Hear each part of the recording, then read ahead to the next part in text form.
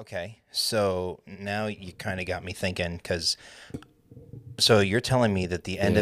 the end of season 2 of Rebels, Ezra was in like season 4. Like okay, so we saw, at the end of season 2 we saw what happened in season 4 and the aftermath of that. Yeah.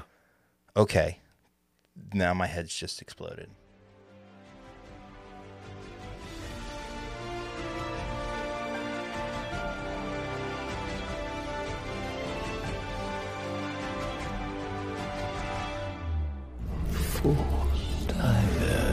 The Force is what gives the Jedi his power. Why is the Force connecting us? I am a Jedi. Always two there are.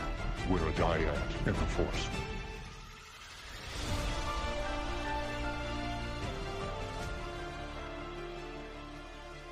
What's going on, everyone? Welcome to another episode of the Force Dyad Podcast. This is episode 57. We've got Ahsoka, Part 4, Fallen Jedi tonight. Our reactions and theories. I'm your host, Obi Sean, joined as always by my co-host with the most, Jedi John. How you doing, buddy? How's it going, man? It is going well. It's going well. How are you? How are you doing? It's good. It's good. Opening weekend for NFL football. My fantasy teams, which you have dumped on previously, previous years, previously this week, they're coming through. They're trouncing your fantasy Oh teams. yeah, Last I checked, my but, teams are my you teams are know, garbage. Yeah, your teams are far superior to yeah. mine. And I drafted Geno Smith in one of those leagues. Yes. Seems like I might be the top point scorer this week in that league. But yeah, yeah. Well, I mean, let's not give all the credit to Gino. You do have Tyreek Hill on that team, so he did pretty good today. In that specific league, I didn't have 2 picks in the first 5 rounds. Yeah. I don't want everybody to forget that. And I'm still dominating. You're welcome. That is true. Big drafter. Big drafter here, guys. Big drafter. That is true. I am But jealous. we digress into Star Wars. Yeah, digress into the main talking points, which was I would say it was probably from a live action show series, like one of the more kind of crazy, everything kind of culminating in one episode with you got the big Marok reveal, so to speak. 2 really excellent lightsaber duels, a curious character decision, which we'll kind of talk about, and then, of course, the Return of the King at the end of the episode. So there's a lot there's a lot more to discuss in this episode than I actually thought there was going to be going into it, for sure. I think that's just typical. Didn't think there was going to be a lot to discuss, and then we thought about it for 3 or 4 days, and now we have a lot to discuss. That's true. So yeah, let's just kind of dive in. Quick recap. You've got Rock'em Sock'em Robots between Huyang and the assassin droid, which was awesome and unexpected. Love it. You've got 2 excellent lightsaber duels, but the Sabine and Shin rematch, and Ahsoka and Marok in the forest. And then, so I guess we had 3 lightsaber duels, and then you have the ultimate duel at the end between Baylan and Ahsoka, with Ahsoka ending up in the world between worlds, confronted by her former master? ?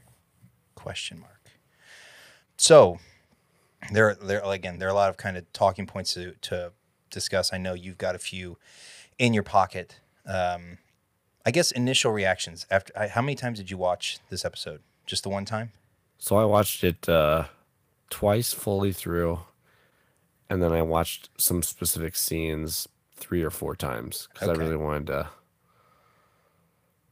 just get the full view, I guess you could say. Like some of the lightsaber duels I watched, especially the Marok, and then the final one with Ahsoka being pushed over, because I know we had talked last week briefly about some stuff, and I'm like, I remember seeing that, but it wasn't present when she got pushed. So, was it open? Was it not open? I don't know.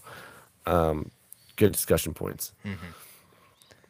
So did you like the episode upon your first your first watch, I guess. Did you enjoy it, or did it like grow on you? First watch, yeah. So first watch, it was like, what did I just see?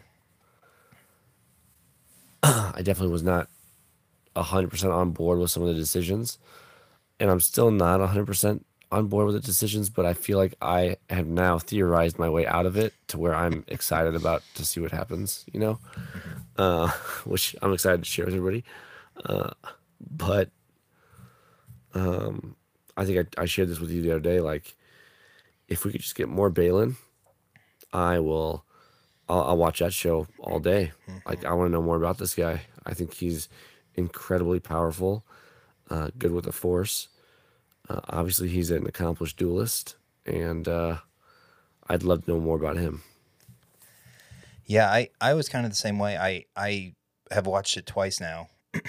Watched it the second time actually yesterday because I feel like upon my first watch, I enjoyed the duels. The end fight scene was great. I had a real issue with Sabine's decision and how it and how it relates to her character, right? Kind of going back to Rebels and thinking I couldn't, at least at that time, understand why she would make that choice, and primarily because it's almost like her surrendering, and Sabine never struck me as someone who would give up, under any sort of circumstance. Again, having gone through her story in Rebels, and so it really actually kind of annoyed me, um, which sounds stupid. How could that annoy you? But it just didn't seem to fit the character correctly. And then when I watched it the second time, I kind of tried to look at it through the lens of her longing throughout Rebels to find a family, like a belonging, especially since her family had cast her out, at least until they kind of get back together, right?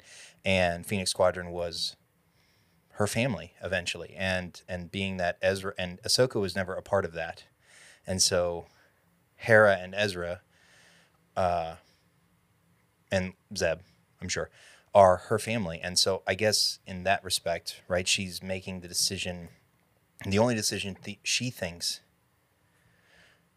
will get her a part of her family back, and so when I look at it through that lens, it makes a little bit more sense, and I'm less annoyed by it, and I can understand it more. So I will say probably my grade probably went up an entire point after my second rewatch because I looked at it that particular scene from a different point of view. From a certain point of view, Exactly. So first thing before we kind of get to the broader or the bigger talking points, right? We get the Marok Ahsoka fight and the not even a reveal, right? But everyone was theorizing who's Marok? Who's Marok? Is it Ezra? Is it Cal? Is it Kanan? Is it? I don't even remember some of the crazy other theories they were, right? But they, he was a nobody, right? Or I, I think he's some sort of reincarnated Inquisitor with like a Night Sister zombie type thing, where they found an Inquisitor and they reanimated his corpse, basically. yeah. The only thing that I'm struggling with on that, like, I'm personally happy Marak was just Marak. Like, I didn't need him to be any old character. I didn't need a callback for anything. Um, the only thing that I had a problem with was, like, I know the big theory is, oh, Night Sister magic, whatever. I just feel weird because the Night Sister magic is always that fluorescent green Mm-hmm. and not that dark, neutral, earthy green we got out of Marak. Mm-hmm. So I don't know if that's just because of the magic that was used or if that's how, Morgan Elsbeth just operates and that's what the magic she used did to him. It makes me think that it wasn't exactly Night Sister magic. It might have been mixed with something different. But at the same time, I was okay with it because I did not want him to be some other character that we have known from the past. Mm-hmm. Yeah, and when those theories were kind of floating around, right? Is it especially like the Ezra and somebody was again. I saw so many Cal Kestis theories, which made absolutely no sense. the thinking was, how would that character become kind of subservient to Balin and Morgan, right? Like, and it would almost have to be kind of a zombified trance, if you will, right? Like, so if it wasn't some sort of zombie spirit or like a zombie or a spirit or what have you, it was somebody who was clearly entranced throughout the whole thing. So, but yeah, outside of Night Sister Magic, I don't know. I mean, there's nothing that I'm aware of on the dark side of the Force that creates that sort of result, I guess, when someone's cut down. But yeah, I was not excited, but I was pleased that it was absolutely nobody special, and a perfect kind of throwaway character. And then at the same time, you get Shin and Sabine, and I don't know, the her kind of tapping into the Force, right, with that kind of Force push. Did she use the Force? Is that what we're calling that? Was that a Force push? Like a quick, like, it was like a, that's it. That's all I got. It was the extent of her cup training, right? Her cup training was cut short, and so that was all she had learned at that point. The cup won again. The cup won again. It's okay. I actually thought it was her reaching or like trying to pull for the saber, and it was Shin immediately looking down, and then talking with Keith, he's like, "Oh no, she force pushed her." And then I watched it again. I was like, "Oh, yeah, I guess she did." And then of course she shoots her her whistling birds, or not. I don't know if they're truly whistling birds, but that was kind of cool. Her shooting her wrist gauntlets at Shin as a retort. That duel was good. Obviously, the training with Hu Yang has been paying off, at least in some respects. The main duel with Balin, right? I think you one of the questions you had was why does she choose to go single bladed, right? Did you ever headcanon your way or rationalize your way through that one? I did. I decided that she knew that she was going to need the strength behind holding a single saber versus two, because she knew that he was going to be a powerful striker, and just the dual wielding was not going to be strong enough to hold. Because most of the time when she pulls out her Shoto blade, she's on the offensive a lot. Most of the time, I would say, in general. Outside of when she's really just dodging or repelling blaster attacks, which, dual wielding lends itself to those defenses. But as far as a heavy blade strike, without a dual wielder, which is, excuse me, why I was surprised she went single bladed against Marak and Balin. I felt like against Marak she should have used two, because she was going to be against a double bladed lightsaber. But against Balin, I think she just knew that she would need the strength of just wielding one. So that's what I came up with in my head, at least, to make it okay. Well, and I would agree with that. I actually think I saw something online about that earlier today. That the fight stance is more samurai-like, right? The single-handed, her style, anyways, versus the knight. Yeah, fighting style of Balin. It immediately reminded me of episode 2 when Anakin was dueling Dooku, and his stance in the hangar was straight up after he lost his second lightsaber, or he didn't have it yet. But he immediately went straight up, and that's how Ahsoka started off with Balin. Yeah, and so leading into that fight, right? You get him sitting there on the rock. Anakin spoke highly of you, right? Funny, he never mentioned you. It makes me wonder, right? If he's, because I think, and we can talk about this, I guess, when we get to the Sabine bit, but the way that he's able to tap into the Force and instantly know people's weaknesses, right? Like with Ahsoka, it's clearly that sort of relationship, that unrepaired relationship with Anakin. We learn, when he pulls it on Sabine, that it's obviously her family or her desire for a family, and he's able to almost like force talk his way into people's heads before the fight even starts and kind of get them off, uneasy, which is awesome.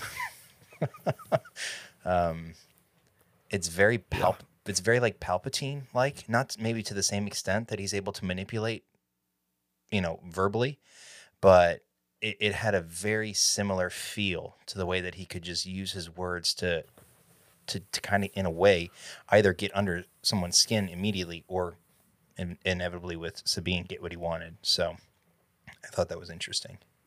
I think it was also, it's interesting with him because he was talking to Ahsoka, and he said that like we could do this another way, but you only know one way. Mm-hmm.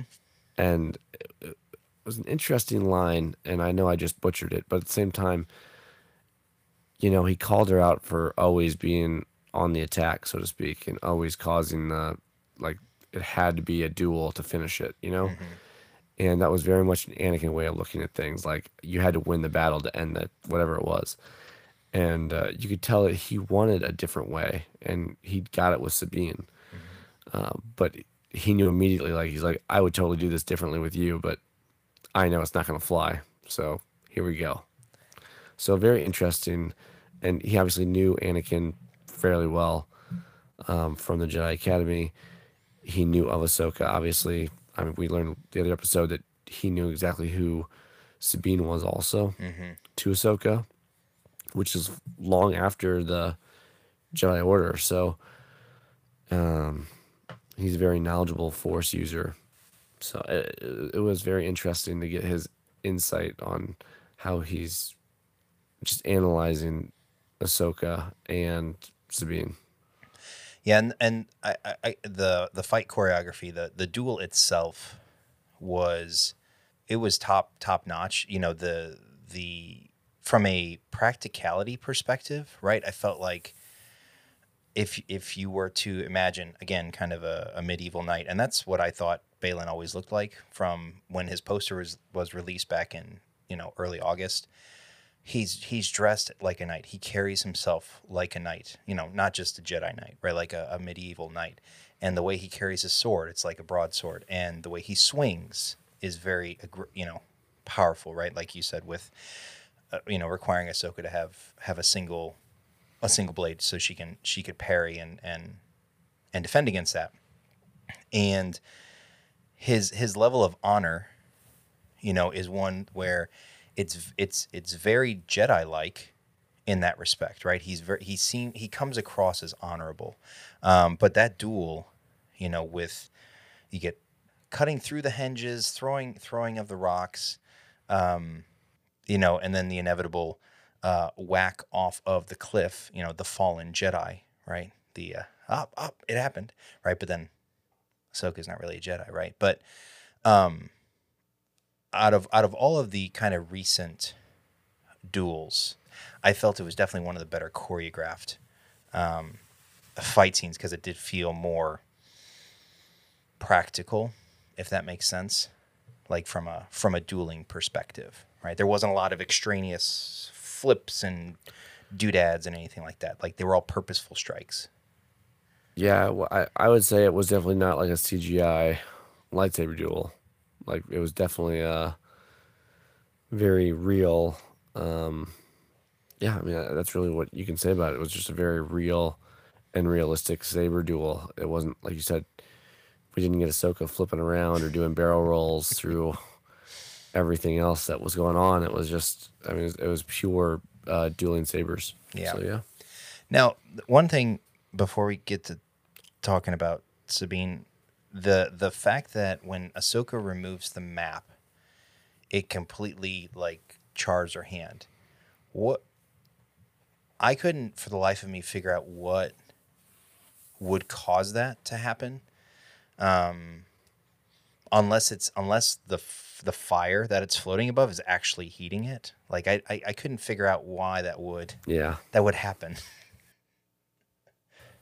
I get I think that's just one of those kind of just because things security like, the night security. the night sister magic. It was like just a Yeah, you can't just pick it up. It's got like a curse on it, kind of thing, almost like a cursed map. So if as soon as you touch it, it's gonna burn your hand.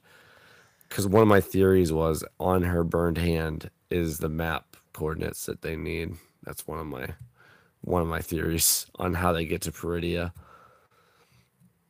Well, It's weak. so It's weak. to that point though, then why didn't it burn Sabine's hand? Right? Because it'd been off the fire too long, or Because Ahsoka took the curse. Ahsoka took the curse. That's it. Don't overdo the curse, okay? Just the first person gets it. perhaps it was bewitched. But yeah, the and then during that duel, obviously Shin comes back from the forest. Ahsoka sees that she believes Sabine is defeated, or she's lost, she's gone, right? And the anger, the rage that she feels, like tapping into that hatred and just yeeting Shin into the rock was You're gonna get choked. You're gonna get choked. I don't awesome. care. Like You're gonna get choked. just picks her up and yeets her into the rock, which of course Balin didn't care for. And then with Sabine coming on and her realizing she's fine, you have that. I was gonna make a tweet about this, but you have that Lord of the Rings moment, right, where Elrond's screaming at Isildur to destroy the ring, right, and then he's like, "No," right, obviously for different reasons, but it was one of those moments where she realizes that she won't destroy it, and she lets her guard down. Balin knocks her off the cliff. Did you have an issue? Like I kind of already touched on it earlier. Did you have an issue with how Sabine chose to act in that scene? Oh yeah. Yeah. Didn't like it. Not a fan. Didn't fit her MO. In a way it did, because, she got the attachment to Ezra, all that stuff, and like never wants to give up on him. And so she decided that that was the only way to get to him. I can see her holding on to it. I actually think this is where my theory takes off. So Do it. I just think this is the entry point for the world between worlds. So they've written about it a lot, right? Where it's not like a time traveling device. It's everything that happens within the world between worlds is also linear with the other story, right? So once something happens, it happens one time, and then that's it. Like that's what happens. The person that affects it might have seen one different thing, but once that person affects something, it's not like I can go over and do it again. It's done because it's in the timeline. So in Rebels, when we see Ezra pull out Ahsoka from the battle with Vader, they put Ahsoka right back on Malachor, and that's it. That's where she ends up. Vader's walking off, Ahsoka's walking off separately. So they are pulled out of their battle, and that's the one instance. And that's all Ezra affected was that one instance, and then the story continued after that. So my idea currently, my theory is that Ahsoka's one choice to decide the fate is she already lived through this once. Like it just happened. So her going back and actually pulling Sabine aside and saying, I know what I said. You have to be different. So like on Sabine's way to the battle, older Ahsoka is going to come and say, I need you to do this differently than what I just told you 10 minutes ago to do. And so that's going to be the change that Ahsoka makes. Okay. Because I think when she pulled her aside and asked her, can I trust you? I think that goes back, and it could have been then. Like Ahsoka could have already pulled the switch out, so to speak, back at the ship with Sabine. And so her saying, can I trust you, was the moment that she'd already given her. But we won't know until we see the War Between Worlds. World between the World Between Worlds scene that we're gonna get next episode. Interesting. So Because then it's gonna make sense why Sabine. Then it's gonna make sense why Sabine acted the way she did, because Ahsoka affected that plot point. okay, so now you kind of got me thinking, because so you're telling me that the end of season 2 of Rebels, Ezra was in like season 4. Like so we saw at the end of season 2, we saw what happened in season 4 and the aftermath of that. Yeah. Okay, now my head's just exploded. Because the loop. The World Between Worlds, a loop. It's not a time travel device. Right. No, Dave Filoni said multiple times it's not. It's supposed to be like a window. Like it's supposed to be a window into a scene. So it's going to be a loop. And like I said before, like Ezra wanted to pull Kanan out right of his demise. And as soon as Ahsoka was there, she's like, don't do that, because if you pull him out, you don't survive.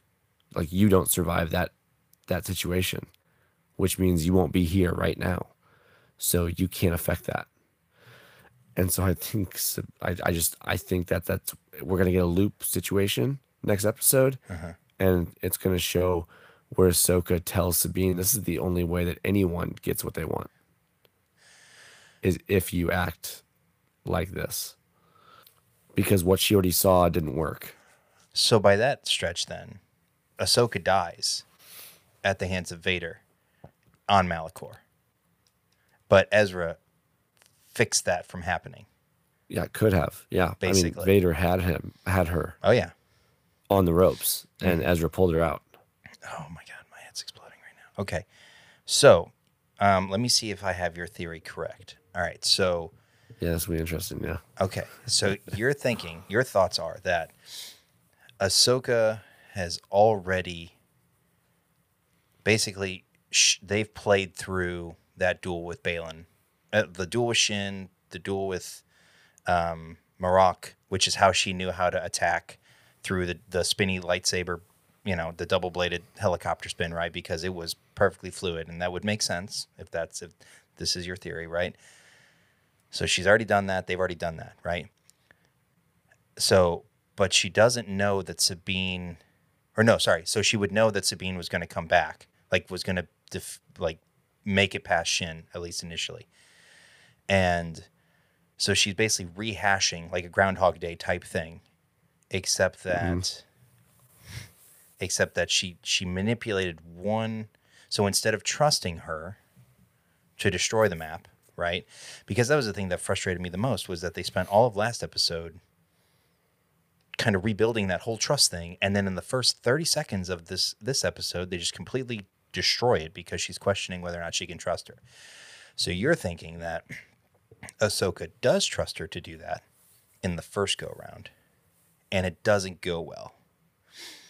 And so, right. And she kind of sees, or she has seen, what is a result of how Sabine acts in the first go-around. And so this time is the do-over where, like you said, she convinces her to basically give the map over because the timeline that was created by not doing that is worse. Yeah. Wow. Yeah. That's where I was at. That's why I've been at for the last 24 hours. And I'm like, this makes a lot of sense here.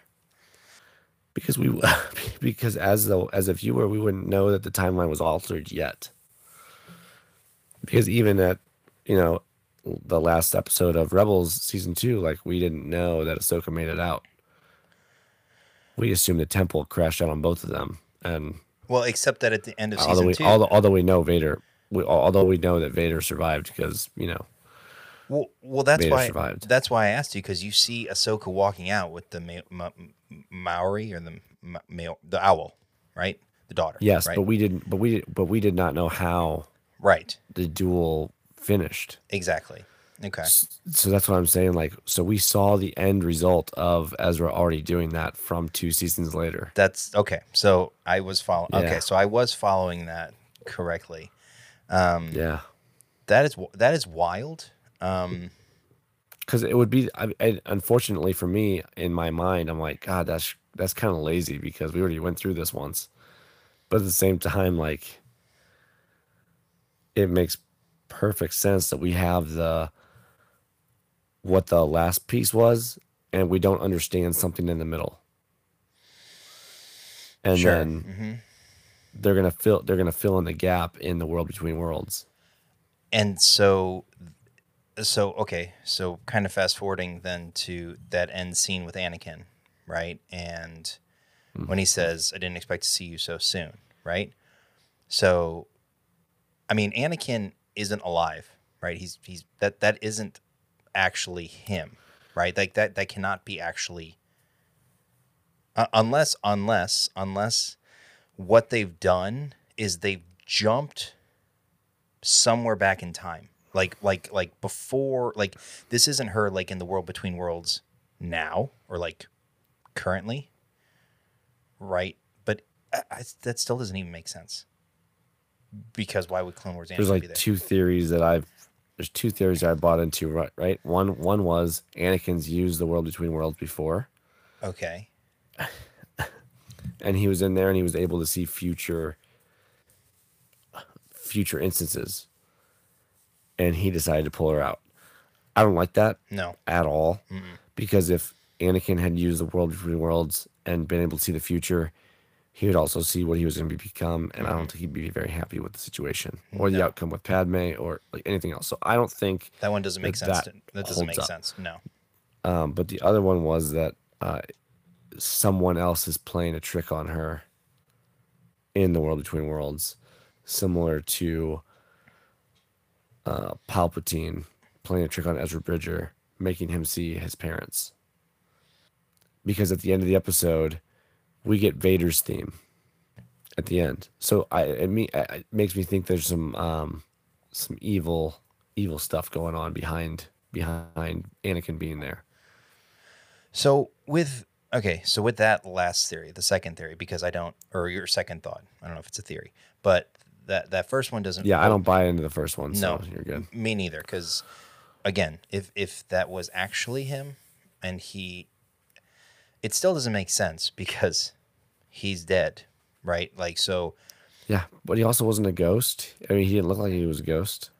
Sure. So is he an apparition, right? And to your point about Palpatine trying to convince Ezra to rejoin his family, like that wasn't. It was just not even a force projection. It was basically just almost like a Zoom or a Microsoft Teams layer over top of the evil Palpatine, right? He just made himself look fancy, right? And proper and prim and everything like that. Because as Ezra brought down the temple or that temple component, right, then he flickered out and he fizzled away. But the thing with Ezra and Ahsoka being in the world between worlds in Rebels, right? Palpatine uses that some sort of magic, right, to extend himself into the world between worlds because he can't physically go into it. And so Anakin, being his light-sided self, is allowed in, right? Whereas Vader would not be allowed in because he is, of course, dark side and Sith. So if he's like a force projection or an apparition, like he has to be physically there. Like, because I don't think you could project a force apparition into the world between worlds. Now, I've seen some people talk about the discussion that Yoda has with Ezra in the temple in season 1 on Lothal, right? And they were saying that was the world between worlds, but I don't think that was like. Maybe I'm wrong. Maybe we saw the world between worlds before we ever saw it in season 4, but people kept saying, the things I've seen online is if Yoda's able to force project into Everyone's diving in hard on it now. So if Yoda's able to force project in the world between worlds, then of course Anakin would be able to. And I don't think that that's what that was. And so if to your point, or to your theory earlier about Ahsoka having already seen this, that would explain his surprise in seeing her again, right? So soon. If and it would also explain how she knows what they're standing in season 4 of Rebels, right? Because she's not surprised by any of where, like, she's not surprised at where they are, right? She recognizes immediately that if he pulls Kanan out, he's going to affect everything, right? Which makes me think, after listening to what you just said, that she's done this before, and that she's gone there before with Anakin. So it's, and I've heard also things about how we're going to see Clone Wars flashbacks and stuff like that, right? Which, if the two of them went through together at one point, at that time before he became Vader, and they didn't do any sort of exploring, right? Then it would kind of validate your thought that she's seen what happened here once before and then made the tweak. Because yeah, her reaction to Ezra pulling her out, and then her being where she was, like, she wasn't all like, what is this place, right? It's almost like she kind of knew, like she'd seen it before. I don't know. You mentioning that earlier made me contemplate that. So I love making you think. That's my job. And that's not good, because then I almost shared it with you before, but I'm like, I really just wanted I wanted to see your head explode for a second, because I'm just like, I should share this with him, because it's gonna provoke a lot of thought. But at the same time, I wanted to see just your face of, oh my gosh, no, yes, no. Oh, and now I have the off the cuff reaction. I don't have any time to think or theorize or put my Yes, you're welcome. thoughts in Yes, a you're row. welcome. So thank you for that. But I'm gonna be at work tomorrow. Well, so what do you have to talk about tonight? Well, not much. That was one of those things. I wanted to discuss basically where we're at now, right? What is Ahsoka's purpose in the world between worlds? What are we going to use it for, if anything? But in your theory, we've already used it once. Yeah, I think I'm going to stick with it. I think I think it's a one and done use, just like Ezra. Ezra used it one time, and he was out of it. And I think that's exactly what Ahsoka did, or will do, has done. Yes. But all of the above. Now, what did you think of my thoughts about how she actually ended up in the world between worlds? Do you think she actually got pulled out, see, or do you think she fell through a portal? I think she had some help, because, the map was down. Because you had mentioned the Purgle portal. Yes. That was hovering. So I watched for it. And I had seen it the first time, but I'm like, that was in the map. So it was part of the map room, nothing else. So it was part of the map. It was a gateway that the line went straight through it to Peridia. So it was part of the path to Peridia. So I'm just like, I see what you're saying, but that could have been a portal for the world between worlds, because that might be how people travel to this other galaxy,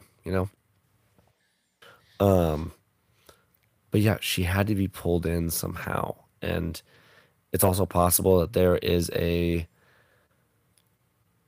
similar thing from Lothal, like, that was a very ancient structure built on the side of that mountain, built by whoever made the map, which sounded like could have been Night Sisters.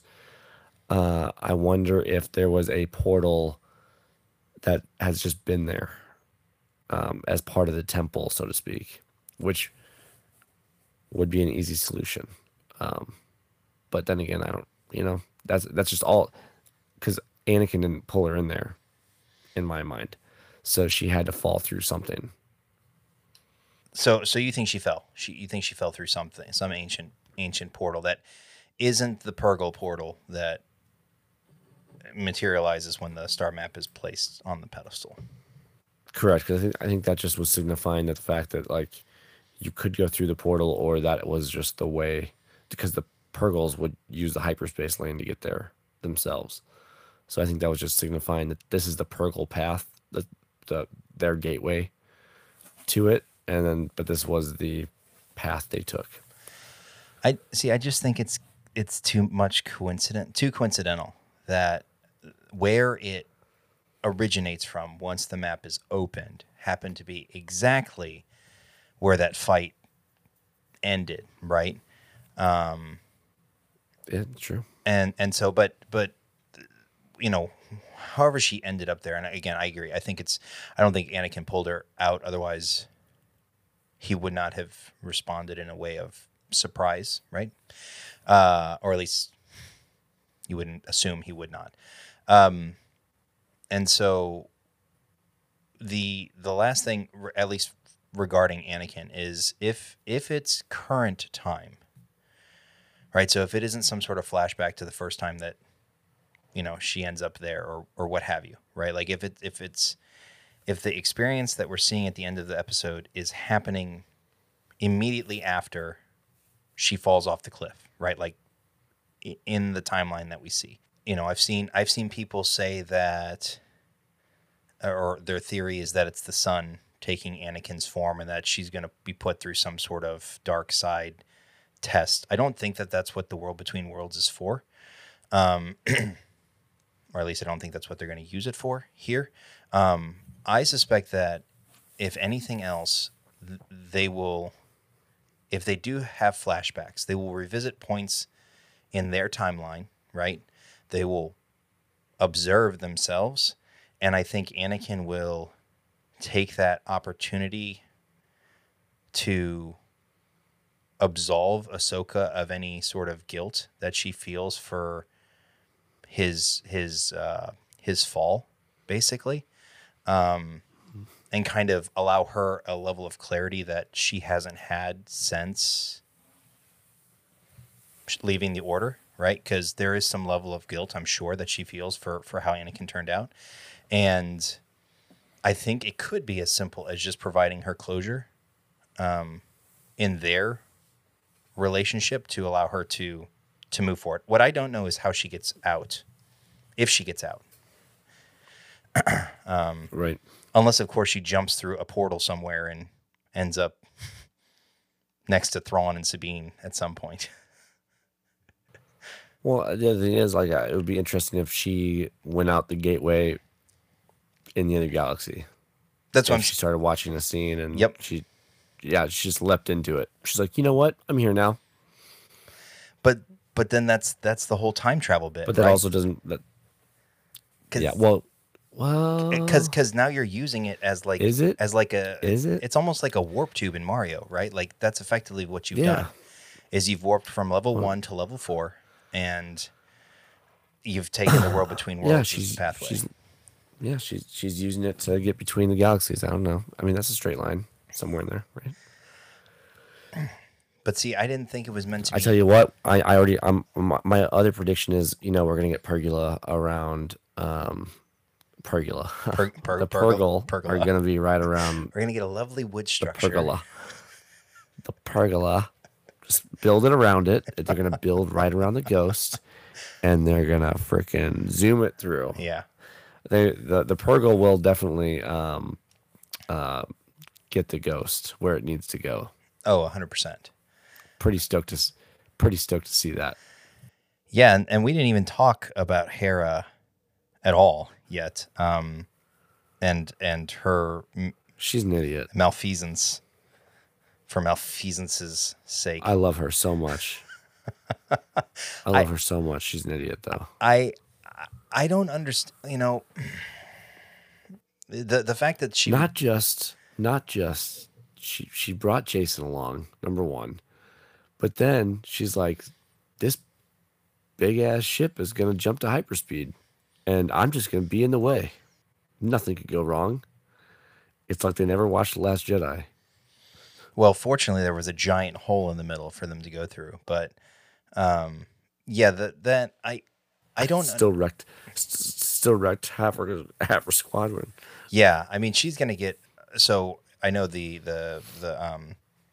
synopsis of the episode is Hera risks career. So the question, I guess, is, or a question is, does she go back to the fleet and effectively get stripped of her her general, her rank, basically?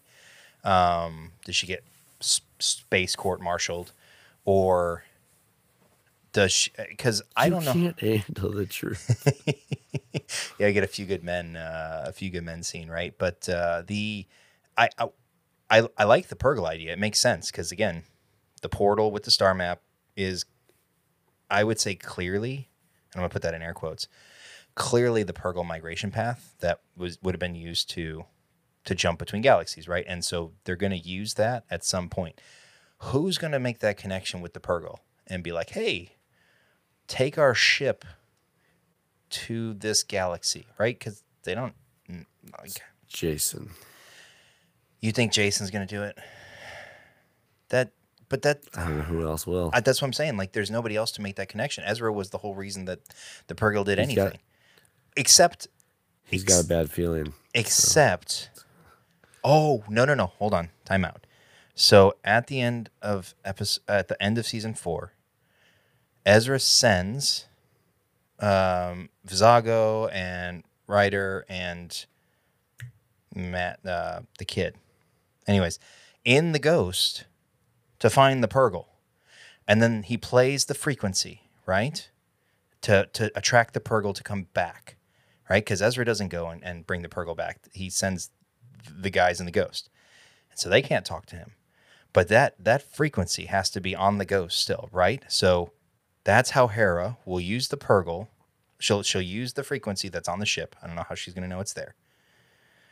But she's going to play the mating call, the wild mating call of the Purgle, and say, take us back to your, hyperspace, take us to your migration routes, right? And that's got to be how they get there, because there's no other way for them to communicate. And it was the Ghost that led the Purgle back to Lothal at the end of Rebels, which then allowed Ezra to kind of commune with them. And obviously they blasted off into hyperspace. So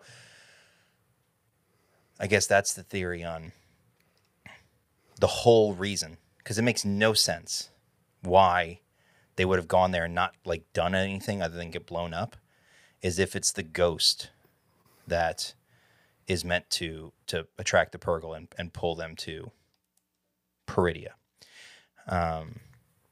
Has to be, right? So the last thing is, you get the end scene.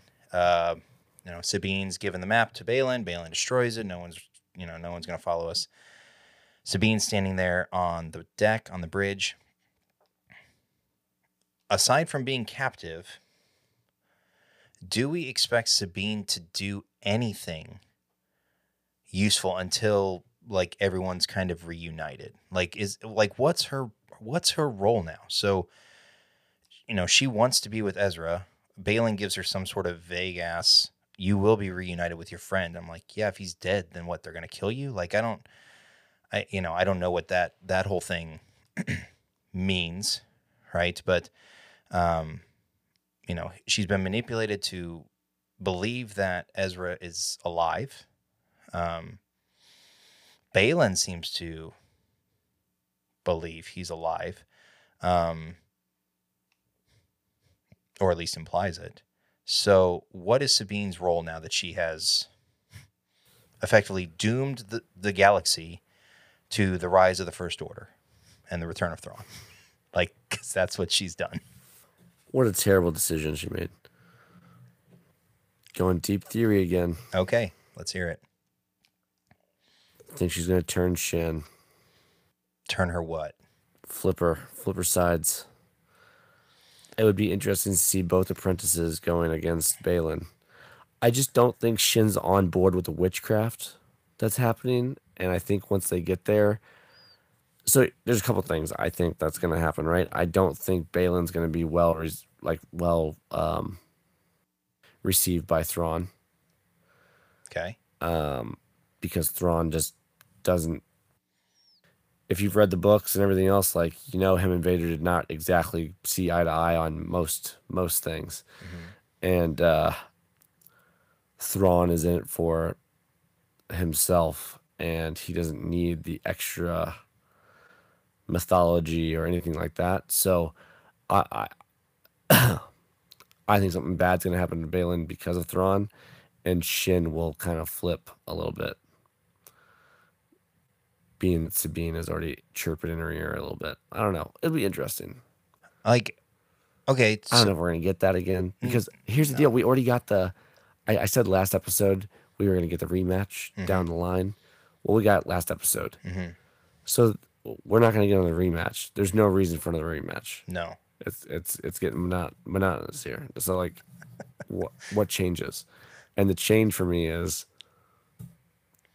we flip them to fight together against something. Okay. I don't know. That's where I'm at. See, That's where my mind's going. so with that, and I've seen that theory also.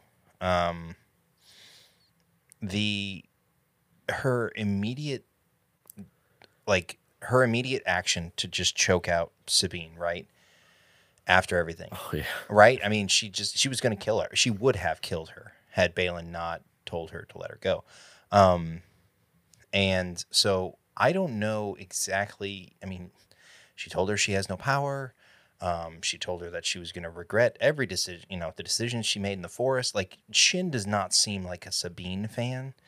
And Sabine is not confident enough or attuned enough in the Force or any of that to be persuasive enough to turn a Jedi, a dark Jedi, a friendly darksider. Like, whatever she is. I don't see. That's what I'm saying. I think I don't see any way. that's why that I happens. think there's something that happens that pushes her to team up. Well, yeah, it would be Balin being killed. Because you saw the way, like, we see the way that she reacts when Marok is destroyed, like the fear, Yeah. right? Like like holy, like, I don't know if it was fear or if it was like angst. It's one of those that's never happened before. Right. Like, that's never happened before. What is this? So, if she's been with Balin for any length of time, right, she has some level of attachment to him, right? And if she's trusting him to take her to the promised land, so to speak, right? Because that's what he tells her, right? What's in it? She's like, what do we get out of it, right? And Balin says, power, greater than you could ever imagine, sort of thing, right? Like, that's the whole reason for finding Thrawn. And so if then Thrawn betrays them, Shin's gonna lose her mind, right? Because she's already unhinged, and she's the crazy girlfriend that you look the wrong way and she's gonna light your house on fire. But she anyways, so Balin going down would be the catalyst for her to enemy of the enemy is my friend sort of thing, right? So Sabine being her enemy, Right. but they hate Thrawn, and I mean, again, though, Thrawn can't lose, so to speak, unless they decide to change Not yet. everything. Unless they decide to change kind of everything about how the First Order comes to be, right? Because again, I've said it 3 times now, but Thrawn is currently the current catalyst for the rise of the First Order. Now, that could change if they wanted it to. I don't know that they'd want to do that, but to your point, if Shin is going to flip, I think it's going to be kind of like you said. Balin gets murked by Thrawn, but Thrawn just doesn't strike me as like an immediate. Like, I feel like it would be more methodical and. I mean, they're like, there to help him, right, right. They're there to help him. So, And so I'm curious. I guess any other big theories before we kind of wrap up this episode and look at kind of look ahead to the final four episodes. no, I'm not gonna drop anything else on you. Okay. I'll let it go. My brain can't handle I it. don't have anything else either, but So So yeah, what what kind of grade would you give?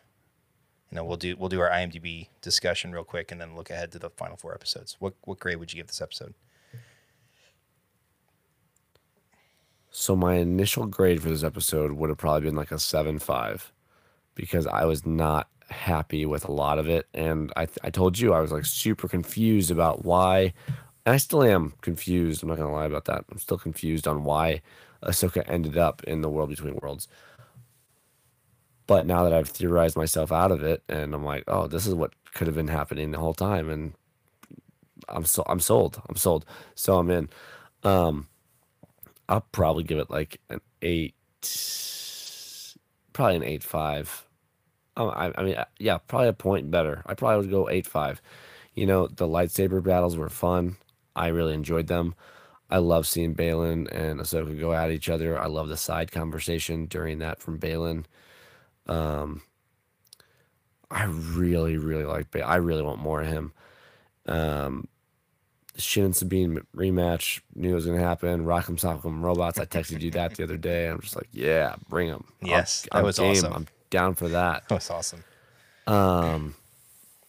I just think that that stuff is the fun stuff for Star Wars, and I've seen so many negative people online saying, "Well, if you're going to pull out a lightsaber every episode, it's not fun." There's it goes back to the whole you can't please everybody. If there were no lightsabers, they would be upset about that too. So I don't know.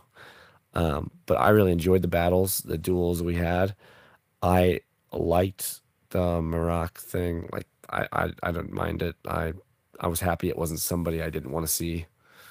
And then yeah, just excited to see the next episode. I can't wait to see what happens when they get there and how we'll figure out how all of our heroes get there also, because it's got to happen. So, what about you? So I'm kind of in the same boat. I would have initially given it probably around the 7.5, like you said, maybe 7.4 or 7.3. I remember Keith texted us his grade originally, and it was a 7.3, and then I couldn't understand how it would have, scored so low. With Sabine's actions not really fitting the character, that really put me off, like I already said.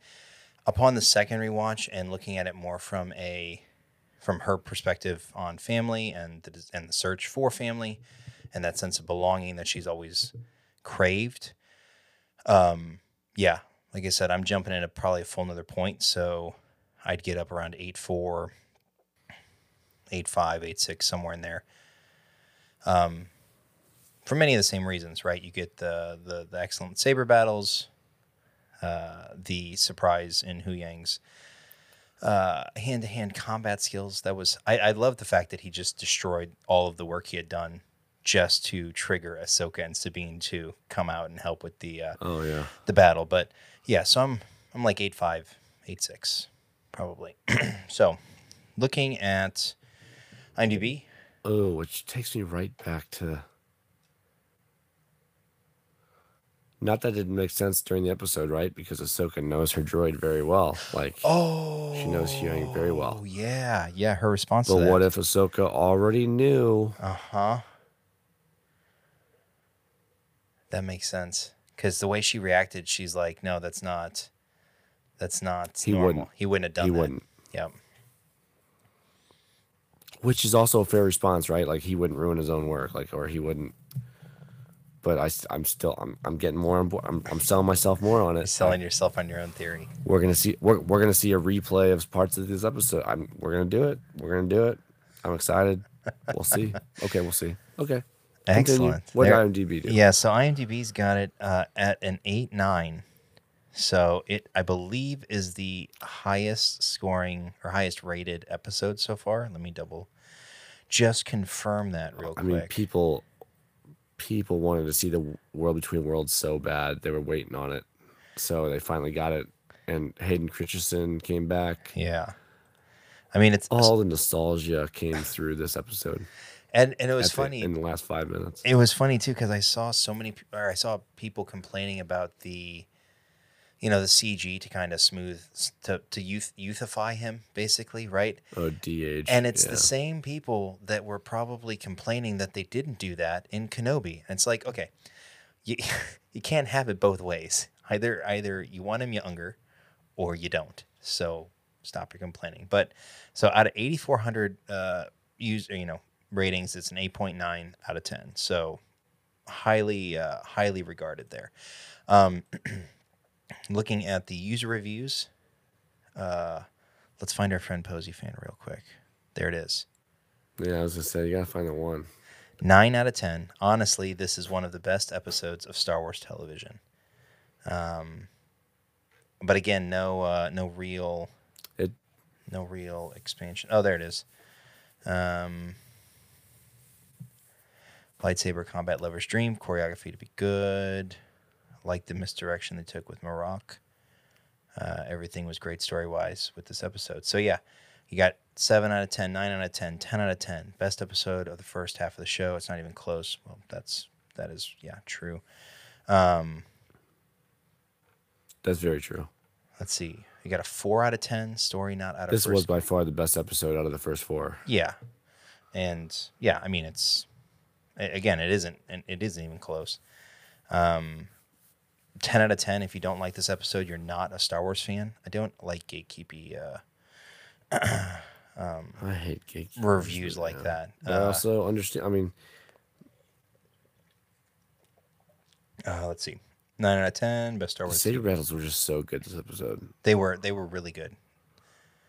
They felt again practical or plausible, right? Like they felt like sword fights you would have had throughout history, right? Type of sword duels like that. Tears by the end. The Rise of the Jedi is coming. Not so sure about that. Part 2 out of 10. Part 4 comes before 5. Green spray. Whoa, hold on. Green spray paint general argues with the lieutenant about leaving and steals a ship. Steals a ship? That's her ship. Tells Green head kid, if you're a general, you get to disobey orders too. Dumb robot works on ship outside on its own, only to be ambushed by some stealth ninja robots. Of course, he wasn't going to get the ship fixed. Punk rock girl and Darth Poodle Eyes have another square off in the dark woods. Darth Poodle only manages to kill a few trees. After disarming Punk Rock Girl, she hesitates to kill her to remind her she has no power. As the fight goes on, the mysterious Gimp is sliced in half with a deadly lightsaber and green smoke balloons from his costume. That being said, Punk Rock surrenders the orb and turns herself over at the end. 2 out of 10. 10 out of 10, 10 out of 10. So, I mean, overall, the vast majority of reviews were good. There was a 1 out of 10 best episode far, but still crap. Okay. 10 out of 10, 9 out of 10, 8 out of 10. Yeah. So, I mean, overall, this was a high mark episode, and that's not really it's not really a shock. So, where do we go from here?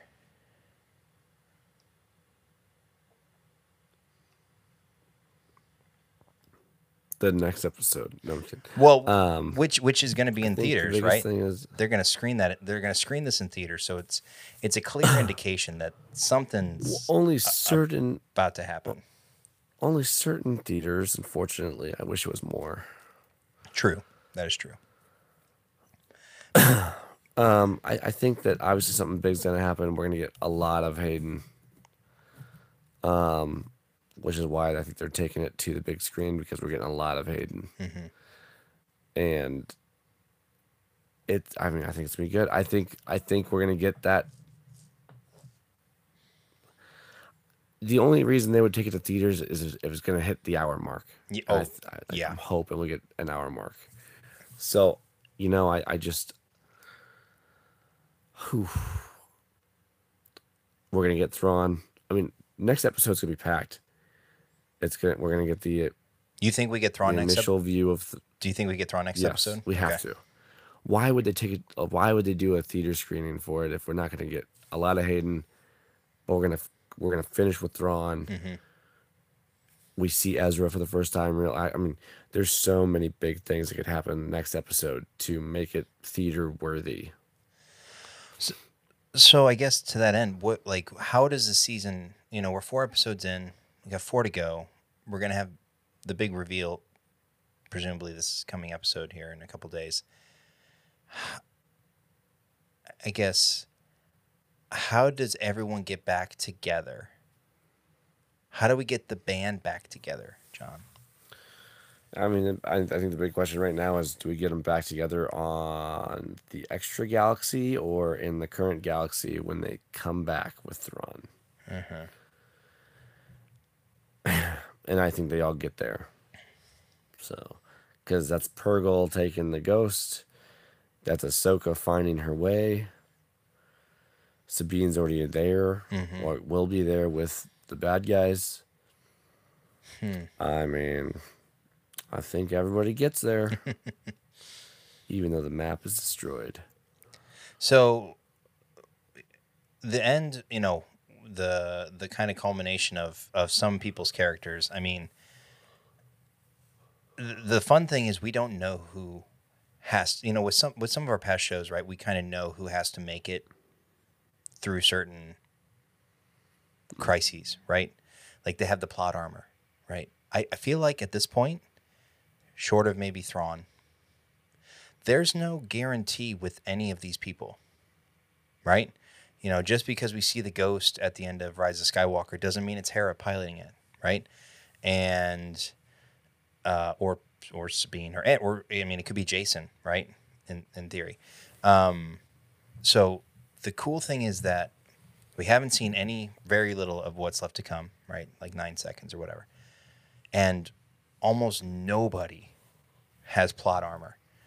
So the stakes are going to be high. Like you don't know if Ahsoka is actually going to die. You don't know if, Sabine, Shin, Balin, more like all of these characters to an extent are expendable for various reasons. And it makes the storytelling opportunities strong and the emotional toil high, and I am really excited for what we're going to get these last 4 episodes, and the fact that from things that I've heard around the interwebs, the story is panning, or it's laying the groundwork for some sort of magnum opus type Star Wars story from Dave and company. And so I can't wait. Well, yeah, I mean, we're going to get that. Hopefully we get the movie that's the Mandoverse, right? So No, true. this is going to lead right into that, I think, because I mean, Thrawn has to be involved in that movie, you would think. So I saw somebody say like that Thrawn has to. Go ahead. I was just going to say, like, during this season, like, one of the 2 things has to happen. Either Thrawn has to lose but survive, or Thrawn can win but not kill too many people in the process that we care about. So they can all be there for the movie. Well, I saw somebody joking, I think it was on Twitter, about how Carson is like the Nick Fury of the Mandoverse. He's like, he knows all of the characters and he's like bringing everybody together. I love anytime Hera calls to him, I'm like, oh, hey, you're in this too. That's awesome. Welcome. Just to close on Balin, talking about how much we want more of him. Seeing his performance in this episode makes the loss of Ray Stevenson so bittersweet, because we know we're not going to get any more of him in any sort of content, at least with his voice or with his stature or what have you. And so, it's a treat what we're getting with his character, because he's doing such an amazing job of playing him. But it's sad that this is the only bite of the apple that we get. So it's certainly bittersweet. Yeah, it's hard to see. So anything else for part 4? or look ahead to part 5. No, Not for me. Do you have anything else? no, I've got nothing else. Just as a reminder, in 2 weeks' time, we will be down in Cape Girardeau at CapeCon 2023. Schedule has been finalized. We will be in the podcast lounge at 7 p.m. Saturday night. So if you're down in the Cape area, if you're going to SEMO, or if you're in the area, if you're in the region, come hang out for the come hang out for the weekend. Should be a really good show. There's actually quite a few signings. I know the guy who played Colossus is there, and Red Skull and everything like that. So, and actually somebody who voiced Captain Slavin or Commander Slavin from Rebels will actually be there too. But anyways, September 29th, 30th, and October 1st in Cape Girardeau, we will be again there, 7 p.m. the night of September 30th in the podcast lounge. So again, if you're in the area, be sure to come check us out at CapeCon 2023. But with that, yeah, we're going to bring this episode to a close. So again, if you enjoy the content, please consider liking, subscribing, sharing, rating, following, etc. Be sure to follow us on our social media channels. The information will be down in the show notes. But for John and I, we're going to make our jump to hyperspace. So for Jedi John, I'm Obi Sean, and until next time, May the Force be with you.